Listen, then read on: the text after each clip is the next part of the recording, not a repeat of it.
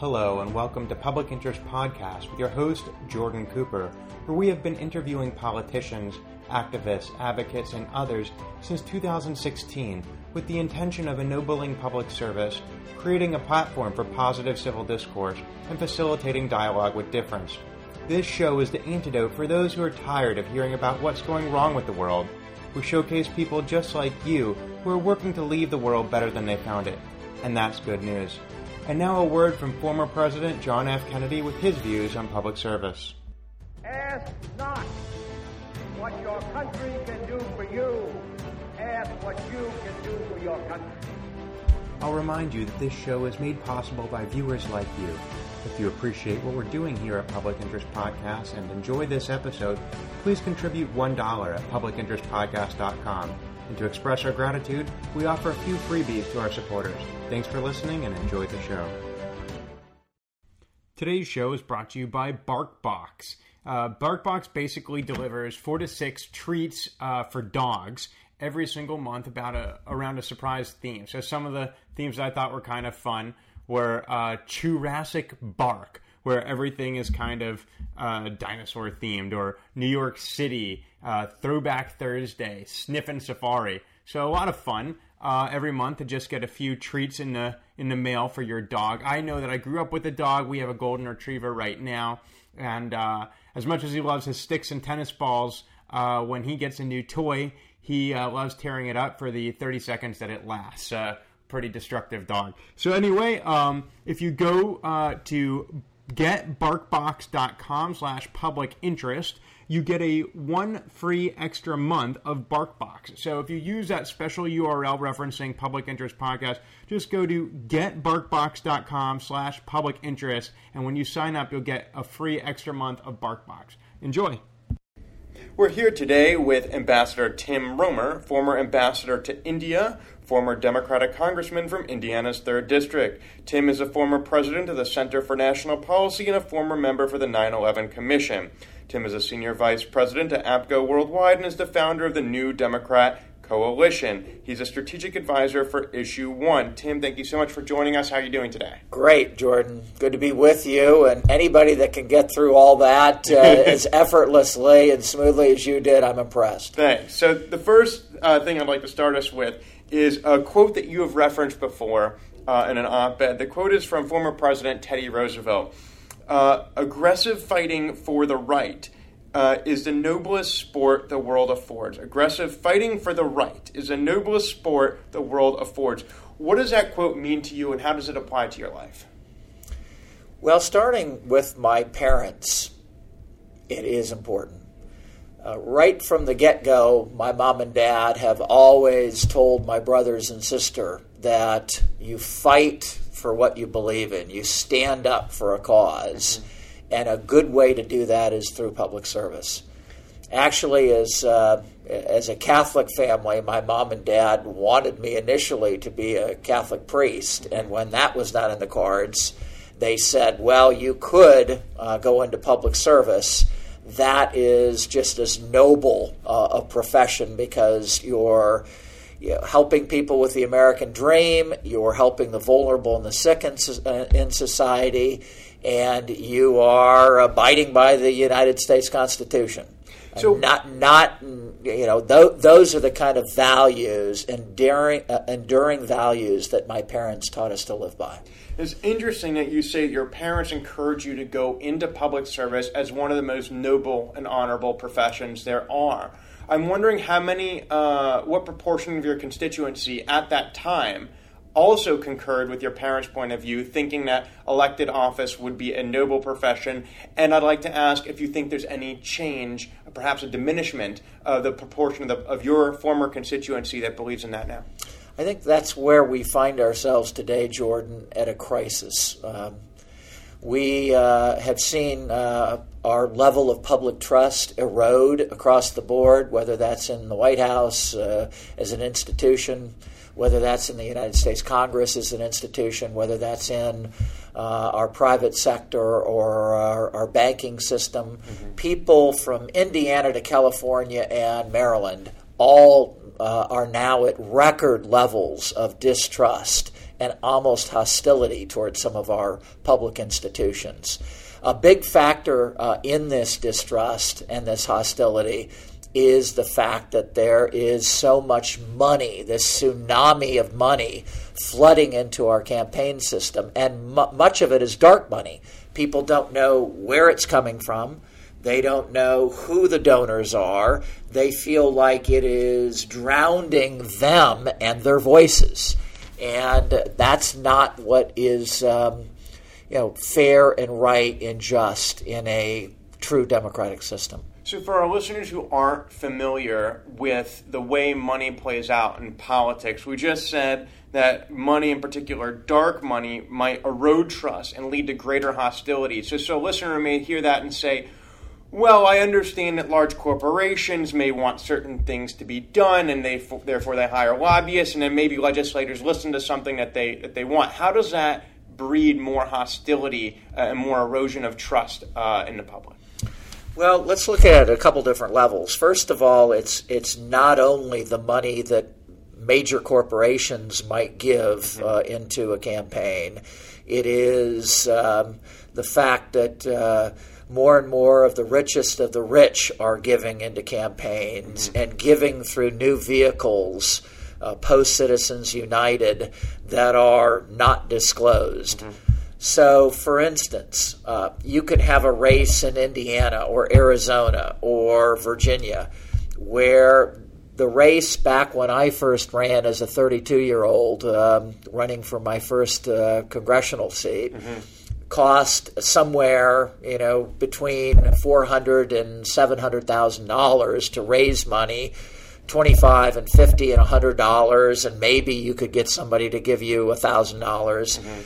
Today, oftentimes, it's not only that same race has escalated and proliferated in cost from $700,000 to $5 million that the candidate has to raise. In addition to that issue and that problem, you have outside groups, 501c4s, and individuals that form super PACs that are non-disclosed, that may be raising money from San Francisco and New York. They come into that race in Indiana, spend millions of dollars. Nobody knows who they are or who the donors are, and they decide the outcome of the race based upon almost entirely negative ads, sometimes that are wholly untrue ads and attack ads. So imagine now, Jordan, we have millions of dollars raised by both the Republican and the Democrat. Then you heap onto that outside money with millions of dollars, primarily in negative ads, and the person who you're trying to motivate to vote, the nurse, the teacher, the plumber, the doctor, the banker, they just see all these negative ads coming from outside the district. Many times they don't know what to believe, who to believe, and oftentimes they're turned off from even voting because of this flood of special interest, dark money that comes in. And if that's not bad enough, now we have the Democratic and the Republican parties oftentimes going to the candidates to recruit them to run in these districts. They don't ask them, Jordan, what's your idea about how to fulfill the American dream for people living here in this district? They don't ask you, what's your experience, nor your ideas. They simply ask you, how much can you write in your own checkbook for this seat, and how much can you raise? It's not about merit. It's not about merit. It's not about ideas. It's not about how you will inspire the country and get things done for the sake of your constituents. It is about one thing: money. So at the same time, and the same thing happened when there are ideas about Russia influencing the presidential election in 2016.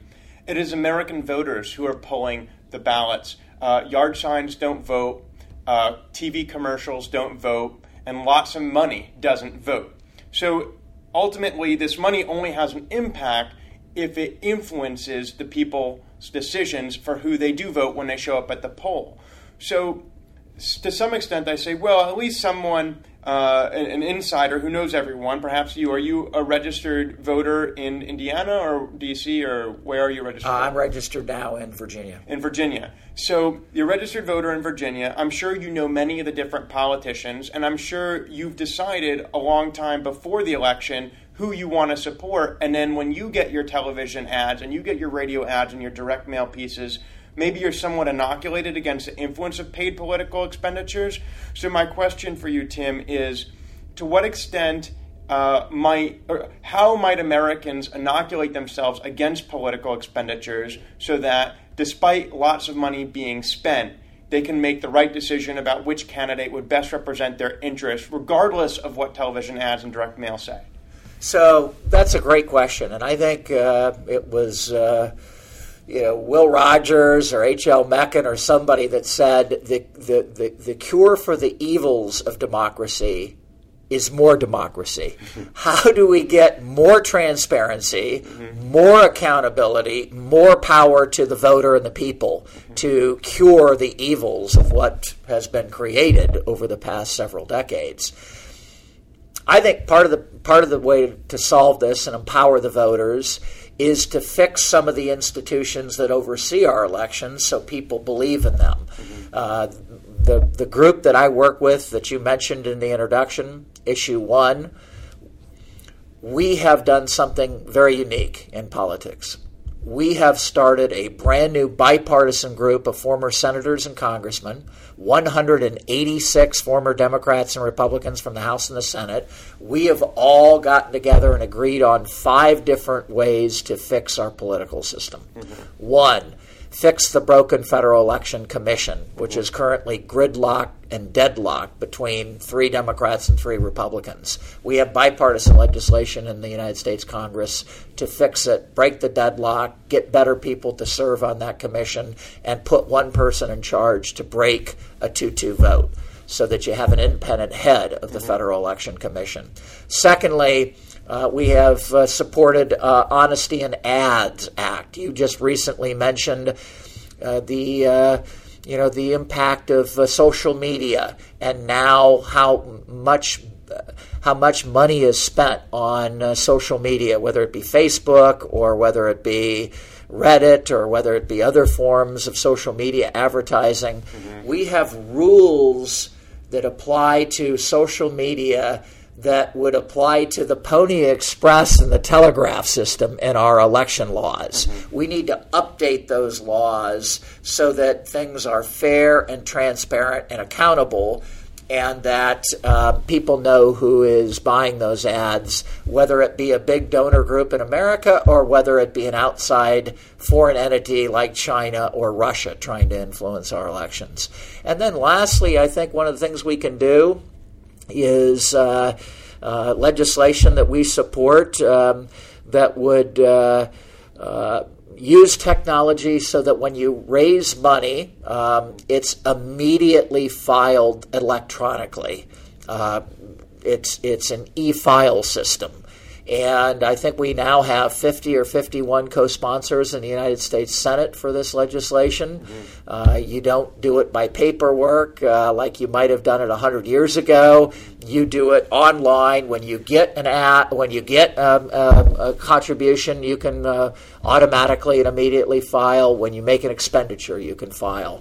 These are ways to give people back their democracy and their government, have transparency into the system so they know who's trying to influence it, and try to make sure that people believe that in America, it's Americans, all Americans, that have the capability to decide who will represent them in the greatest system ever devised in the history of mankind. Not money, not committee assignments being determined by how much you raise in Congress, not who you know, but who you are, what your ideas are, and how you can work with other people to achieve those ideas. So before we move on to some of the very interesting elements of your bio and your experience, just a quick question about your work with Issue 1. I'm wondering to what extent Congress is facing pressures as current elected officials that former elected officials aren't facing. another way to state this is you have issue 1. You have Tom Daschle, a former guest on Public Interest Podcast, Bipartisan Policy Committee. You have a lot of different organizations where it seems very easy to bring together bipartisan supporters of former elected officials. And it seems that they're able to come to an accord on various action items. Yet you don't see anything similar to that in Congress. So is it that it was easier to do bipartisan efforts when you were in office 10, 15 years ago than it is now? Or is it something about the difference between being currently accountable to an electorate and previously having been accountable? Why is it that you're able to come to an accord on these 5 items with former elected officials, but the current Congress isn't able to take action? It's a great question. I would say the answer to that question is because the system has become increasingly and progressively worse and worse in the last 10 years, 15 years.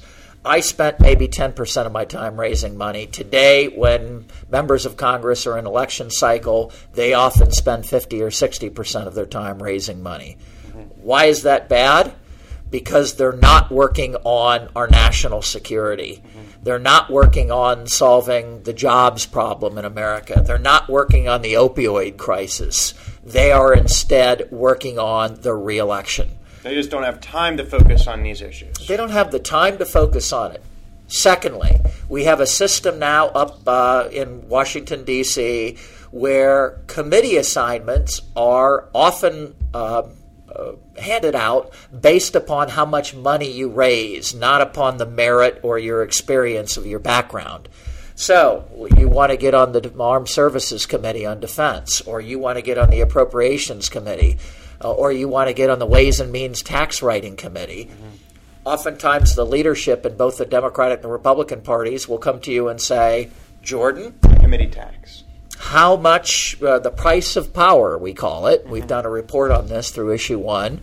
How much money will you raise for the Democratic or the Republican Party in order to earn this committee assignment? And once you get it, will you continue to raise hundreds of thousands of dollars in addition to your own campaign fundraising time? Now you're going to have to raise money for your committee assignment. Is that dishonest when you have constituents who think they're contributing to their elected official's re-election campaign, and then those same dollars are reapportioned to some other part of the nation through the DNC or the RNC? I don't think it's being honest if you're raising money on the phone with somebody in my hometown of South Bend, Indiana, asking them for a $50 contribution and then simply transferring that to a leadership fund or a special PAC fund, which goes to Washington State or Arizona for somebody else's campaign. I think we need to do something about the proliferation and the growth of these outside leadership PACs and special PACs. John Adams once said, democracies don't last long. They tend to get exhausted and ultimately commit suicide. We have a democracy today that is ultimately putting the knife up to its own throat and saying, through this tsunami of money, this emphasis on fundraising, all these dark dollars that are floating around the system, and the constant dialing for dollars that members are doing, that has all come together to a head. We are threatening, through a crisis now, the faith and the trust of the American people in this system.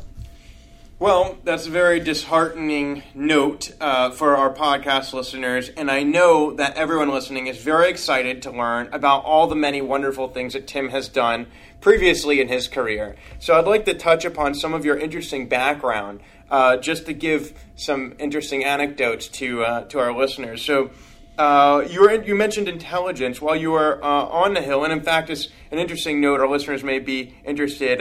Tim is a former Hill staffer, and he left being a staffer for a senator, I believe, in order to return as a congressman himself. So that's interesting. But I'd like to ask about your support for the original creation of the Department of Homeland Security, and then ultimately your vote against it, and then segue into your participation in the 9/11 Commission. My participation in the 9/11 Commission in a blessed and lucky life that I've led is one of the best things that I've been able to participate in. Mm-hmm. It was at a crisis time in our country. It was an opportunity for Democrats and Republicans on the commission, 5 Democrats and 5 Republicans, to work together. But even more important, it was a time to get to know the families of the 9/11 attacks. Mm-hmm. Here are American men and women, mothers and fathers, husbands, daughters, uncles and aunts that lost their children, that lost their loved ones. And they could have retreated from duty. They could have recessed back into their living rooms and said, I want nothing to do with government and nothing to do with service. I want to mourn the loss of my child or my loved one. Mm-hmm. Instead, Jordan, these people stepped forward, engaged in the political process, in the most aggressive fighting for the right, as we talked about with Theodore Roosevelt, and held their government people accountable. Said to members of Congress and to the White House, you will pass laws to make our country safer. Mm-hmm. We have found failure across government, from the White House to Congress to the FBI and the CIA, and these American citizens held their government accountable, attended hearings, got to know how the system worked, and made the system accountable and function, and ultimately pass close to 40 laws that have now made America a safer and a better place. That's interesting. So a lot of people will think, well, the 9/11 Commission produced a report. That was the impact of the commission. But you're saying, in fact, it may even have been the creation of the Department of Homeland Security that might have come out of the 9/11 Commission? Well, the creation of the 9/11 Commission is something John McCain and I worked on together to pass a law after the 9/11 attacks to take some more time and analyze what had happened, why, and what we should do about it. One of the recommendations put forward was the creation of a Homeland Security Department. Ultimately, I believed at the end of the day that we brought in too many different cultures, too many different bureaucracies, threw these together in a haphazard way when it should have been a leaner, it should have been a more efficient, it should have been a more dynamic organization than it ultimately became. Mm-hmm. At some point, we're going to need somebody to revisit the Department of Homeland Security and streamline it, make it work better across cultures, try to ensure that cybersecurity and 21st century threats are embedded in that department, and we work across government more quickly. For our listeners who aren't aware, to get the perspective of a former Secretary of Homeland Security, listen to a previous episode with Michael Chertoff. Now, Tim, I'd like to just ask you a brief question to follow up on September 11th. Of course, on the actual day, September 11th, 2001, thousands of Americans died. Since that time, perhaps as a repercussion directly or indirectly of the September 11th attacks, many more thousands of Americans have died in Afghanistan and Iraq. How would you evaluate America's response to the September 11th attacks in terms of protecting American lives? Well, that's a complicated question. First of all, if you look at the fact that we did pass a number of reforms, new laws, new ways of thinking to protect the homeland, we have not had a significant level of attack on the same status of the 9/11 attacks that resulted in almost 3,000 people dying. So we've done things better to share intelligence across government between the CIA and the FBI, between abroad intelligence and domestic intelligence, in order to make the country safer. The second part of this question looks at, I voted when I was in Congress for the Afghanistan war to go into Afghanistan to dislodge the Taliban and those who had attacked the United States on 9/11. But I did not vote for a 16-year-old war. I did not vote for an effort to instill democracy in Afghanistan, which is an entirely different order. I did not vote for legislation that would have resulted in a regional conflict now that has taken significant American treasure and taking us off other foreign policy priorities that are extremely important in the world today. There are some that argue in the foreign policy world that if we continue to get bogged down in the Middle East, in Iraq and Afghanistan, with trillions of dollars on a war effort in both places, and we see Libya, we see Yemen, we see Syria, and problems and challenges there, it makes it very difficult for us to confront some of the other problems in our foreign policy world. So on the topic of foreign policy, you left the U.S. Congress, and subsequently, a few years later, I think about 7 years later, you began rigorously campaigning for then U.S. Senator Barack Obama in your previously Republican state of Indiana, which he eventually carried. As a result of your strenuous efforts to elect Barack Obama as the President of the United States, some would say that you were rewarded with a post as Ambassador of the United States to India. Can you speak about that process, your experience as ambassador in India, and ultimately, within the context of foreign policy, what we were trying to accomplish there? Sure, but I do want to go back and talk for just a minute about working for Senator Barack Obama in 2008. Sure. And it's relevant to the challenge that parties, and particularly the Democratic Party, faces today. We had not won the state of Indiana in the Democratic Party since 1964 in the LBJ, the Lyndon Baines Johnson landslide. We worked very hard on winning Indiana in 2008. And it came down to a fairly simple formula. One that's not easy to implement and execute. And it takes a great candidate like Barack Obama, but it also takes implementation of tactics and strategy to do it. One, we showed up in a state where they weren't expecting a Democrat to work it hard. Two, we listened to people that were going through extreme dislocation and pain and agony from job loss, globalization, trade, NAFTA, automation. And you had credibility there because you voted against NAFTA, though you had supported the general agreement on tariffs and trade. Correct. I did not embrace all trade agreements saying that they would benefit America. I looked at them skeptically, but also in a way that we need to engage the world. We have the best workers. We have the best businesses. We invent the best technology. How do we make sure we have this be a win-win scenario that results in jobs? So the third part we did with Obama, we showed up, we listened to people, and we had answers that people could relate to and engage with and connect to. And that resulted in winning Indiana, winning the Midwest, winning red and purple states and putting them in the blue column, and winning the presidency. That can be done in 2020 with the right candidate. So the fact that some people advocate writing off the Midwest, you can win by redistricting in New York and Maryland and Virginia and California. That's absolutely nonsense to me. We can win. We need to reach out to all voters, particularly in the great Midwest, and we can do it based upon the strategy that worked in 2008. You mentioned India.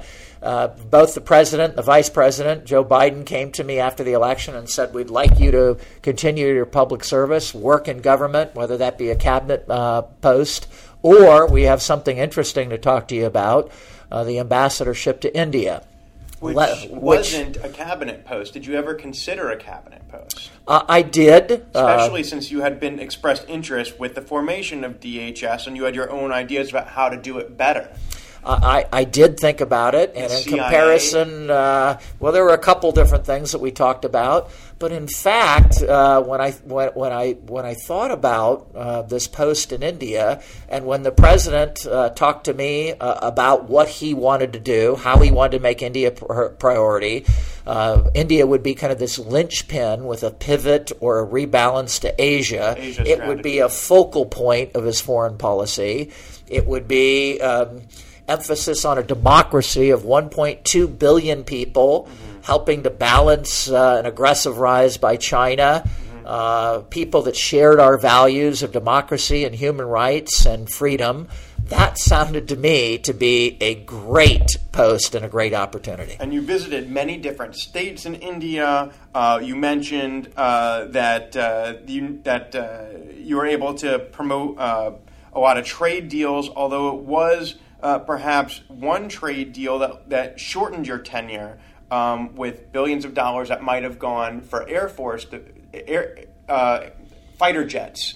So I was wondering if that is such a important part of Obama's foreign policy. You had the opportunity to choose domestic positions, but you went over here to be a part of it. You know, in politics, you're no stranger to politics. There's going to be losses, right? You're not going to win every fight on Capitol Hill. So you lose one fight in India. Some American companies lose out on a major contract that goes to France and the Netherlands. Why do you bow out? Why don't you just stick in there and say, all right, we lost this one, let's go for the next inning? Well, the press that says that there was any, reporting or indication that I bowed out was just absolutely wrong. Okay. It's factually incorrect.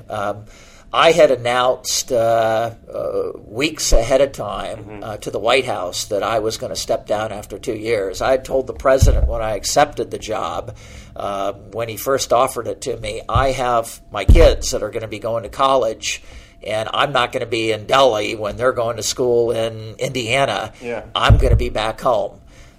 We often find that, if you look at John Huntsman or Gary Locke or others that serve in these high-level, high-pressure, Huntsman high-stress... was ambassador to China. Locke was ambassador to China as well, too. They only go for a year and a half or 2 years.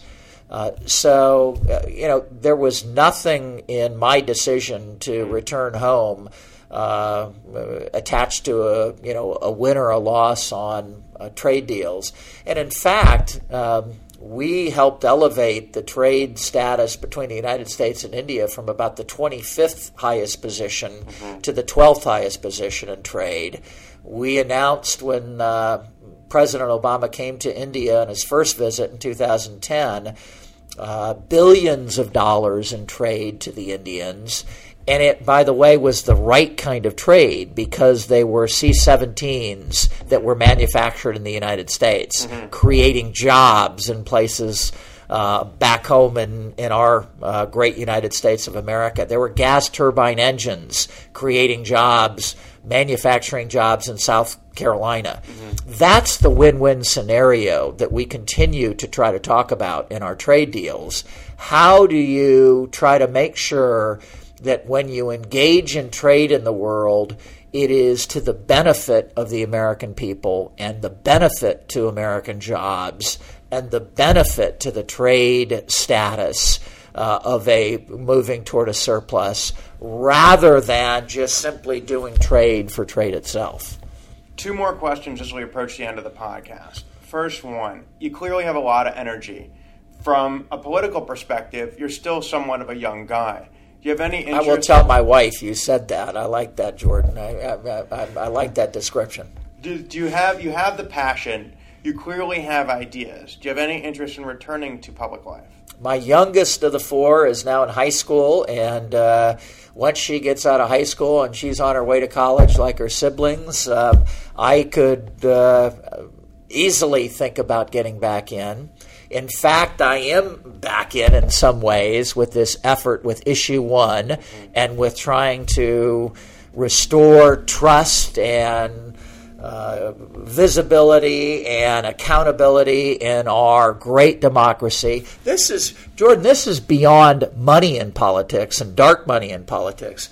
This is what Jefferson and Washington and Adams talked about, what they fought for against the most powerful army and navy in the world for our independence. They talked about a system where everybody and anybody has a voice.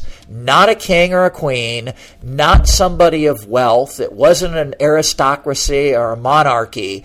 It was a government of the people, by the people, and for the people. And now we have a government more and more that's determined by wealthy people, special interests, and dark money. So we need to fight like we did 230 years ago for this system. Make sure we're fighting for the right in the mightiest of fashion, speaking truth to power is what will restore our people's faith in this government. And we are, no doubt about it, in a crisis right now. The final question, and you just alluded to it, I often ask guests about their motivations and their legacy. Clearly, you're motivated to bring America back to her original promise as stated by the Founding Fathers. Can you speak about what you hope your legacy will be? You've again spoke as a member of Issue 1, desiring a legacy to reduce the influence of money in politics. You clearly have a legacy in international trade, in intelligence, in domestic and international security. Could you speak perhaps to the people who originally sent you into public life, the people of South Bend, Indiana, and suppose you're listening to this episode right now, what would you tell them about how you stayed true to your promise and what you hope at the end of your career will have been the impact of your time in public service? Well, to be, blunt with you and perfectly honest with you, Jordan, I hope that there's always a balance in my life, that as a husband, I'm a good husband to my wife. As a father, my most important job is to be a good example to my 4 children. That I'm a good American, apart from my public service as a public servant. That I'm a good citizen. That I try to do the right thing in an honorable and a respectful way. We're losing a lot of that honor and respect for one another, that unity that we've always had in the United States, especially post-Civil War. What is my public service, legacy that I'd like to live and see lived out? And when I go back home to Indiana, what people mention to me, I think they mention 2 or 3 things. They say, Tim, you tried to do what was right for the state and the country, not only what was right to your party. Secondly, you always talked about the American dream and making it available to more and more people. And thirdly, you seem to have a smile on your face and have energy and have fun while you were doing it and tried to, do the right thing and the honest thing. I never claim that I've been perfect. I've made a ton of mistakes in my life, and I try to own up to them as quickly as I can and honestly as I can. But I think what we need in America today is, Democrats and Republicans coming together, respecting one another to do the right thing, that we have the best interests of our country in mind. We're going to get things done on jobs. We're going to get things done on restoring the American dream. We're going to restore the vibrancy of our great democratic system, our republic. And we can agree to disagree on that, but we shouldn't be poisonous. And we shouldn't, be calling each other, the kind of rude and crude names that we are today, tearing down the entire system. That has been Ambassador and former Congressman Tim Roemer. He was ambassador to India and represented Indiana's 3rd Congressional District in Congress for 12 years. Former member of the 9/11 Commission, and as we mentioned, a member of Issue 1. Tim speaks about fundamentally restoring trust in the American ideal and the American promise, and restoring respect in political discourse. He speaks about and always aspiring, perhaps every birthday, the wish that Tim makes over his birthday candles, to become a good American, to continue to be a good citizen, to always know what is the right thing and to pursue it steadfastly despite all obstacles. And with a smile, with energy, and a sense of fun and enjoyment in public service, Tim lends himself to the advancement of the American dream for all Americans. Tim, thank you so much for joining us today. Thank you, Jordan. Pleasure. Today's show is brought to you by Warby Parker. They're an online eyeglasses company that for $95 provides you prescription lenses and frames, which is basically a third to a fourth the cost of getting eyeglasses traditionally through your optometrist. I know that I have terrible vision, and I'm always needing to pay a few $100s when I get a new pair of eyeglasses. So that's the thing I like about Warby Parker is it's basically the same quality you'd otherwise get, but it's for a fraction of the cost. So if you go to warbyparkertrial.com/public interest, using that URL at the very end, referencing this podcast, you'll get a special free 5-day trial try-on with 5 pairs, 5 days, 100% free. They ship it out for free, and you can return them all for free. So again, that's warbyparkertrial.com/public interest. Enjoy. This has been another episode of Public Interest Podcast with your host, Jordan Cooper, where we interview politicians, activists, advocates, and others who seek to improve the state of the world. I'll remind you to subscribe on publicinterestpodcast.com, iTunes, or your favorite podcast listening platform. And please join the conversation by calling 240-630-0380 or emailing engage@publicinterestpodcast.com. Thanks for listening.